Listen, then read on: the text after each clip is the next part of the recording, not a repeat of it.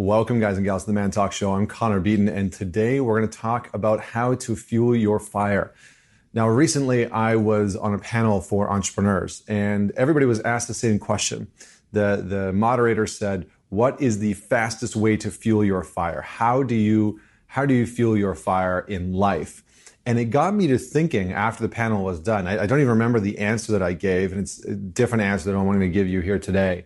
But it got me to thinking of what is the one way, the fastest way to light the fire in our life, whether it's the fire of our passion, our purpose, our ability to generate income, the fire in our relationship. What is that?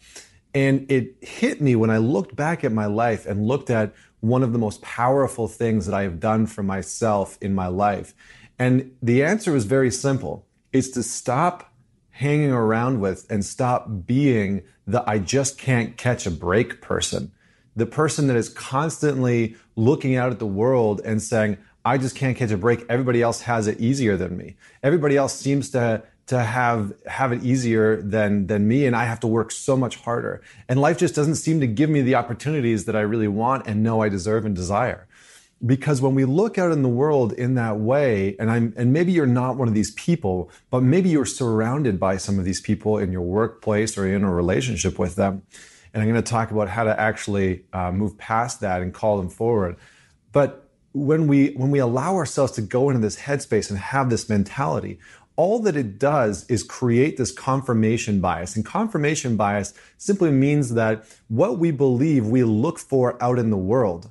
So that means that if you believe that you can't catch a break, you're going to look for all the evidence of why that's true. You're going to look for all the evidence of why you can't catch a break. And guess what? Life is hard, and you're going to find that evidence. You're going to find that evidence day in and day out at work, in your relationship, in your health, in your finances, with family, with friends, in conversations at the coffee shop because somebody butts in line in front of you or you paid extra or whatever the circumstance is. You're going to find that evidence. And the goal isn't to just think, well, I always catch a break. The goal is to start to shift and start surrounding yourself with people who believe that they make circumstances happen, not the other way around. You see, so many people have the belief that circumstances happen to them and they have no control over it. And while some things might happen to you in your life, you are still responsible. You are the only one that's responsible with how you face, how you react, how you respond to that circumstance. And that the successful people in life may have had an advantage. They may have been born into a wealthy family or into a wealthy class, or they may have had an advantage from your perspective, which might be true, but it doesn't mean that they have it easy.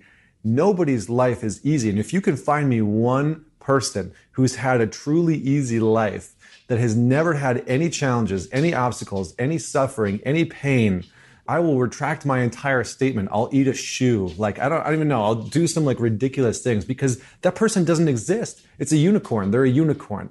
But we're in a victim space. When we're in a victim space, we look at other people and we think, wow, they have it so much easier than me and they've never had hardship in their life. And we create this massive separation between us and them. And it creates so much more pain and suffering in our own lives, and it disables us from being able to take action. So, two things. First and foremost, for ourselves, it is to take complete ownership, 100% ownership and authority over our responses, over how we respond and how we react to the circumstances of our life. And we really take a hard look at how we are the creator of those experiences. And when we can start to see how we have created some of those circumstances and experiences, we can not only take ownership over them, but we can learn an incredible, valuable lesson and start to move forward.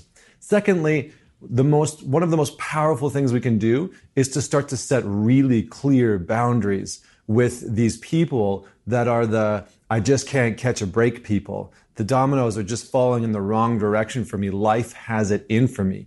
And when we can set a boundary with these people, it is so powerful because either one of two things is going to happen. One, they are going to self-select out of your life. they are going to start to see that their victim story and their I just can't catch a break story and woe is me, that sort of pity party that constantly goes on, isn't welcome anymore in your space. And they're either going to self-select out or they're going to self-select up.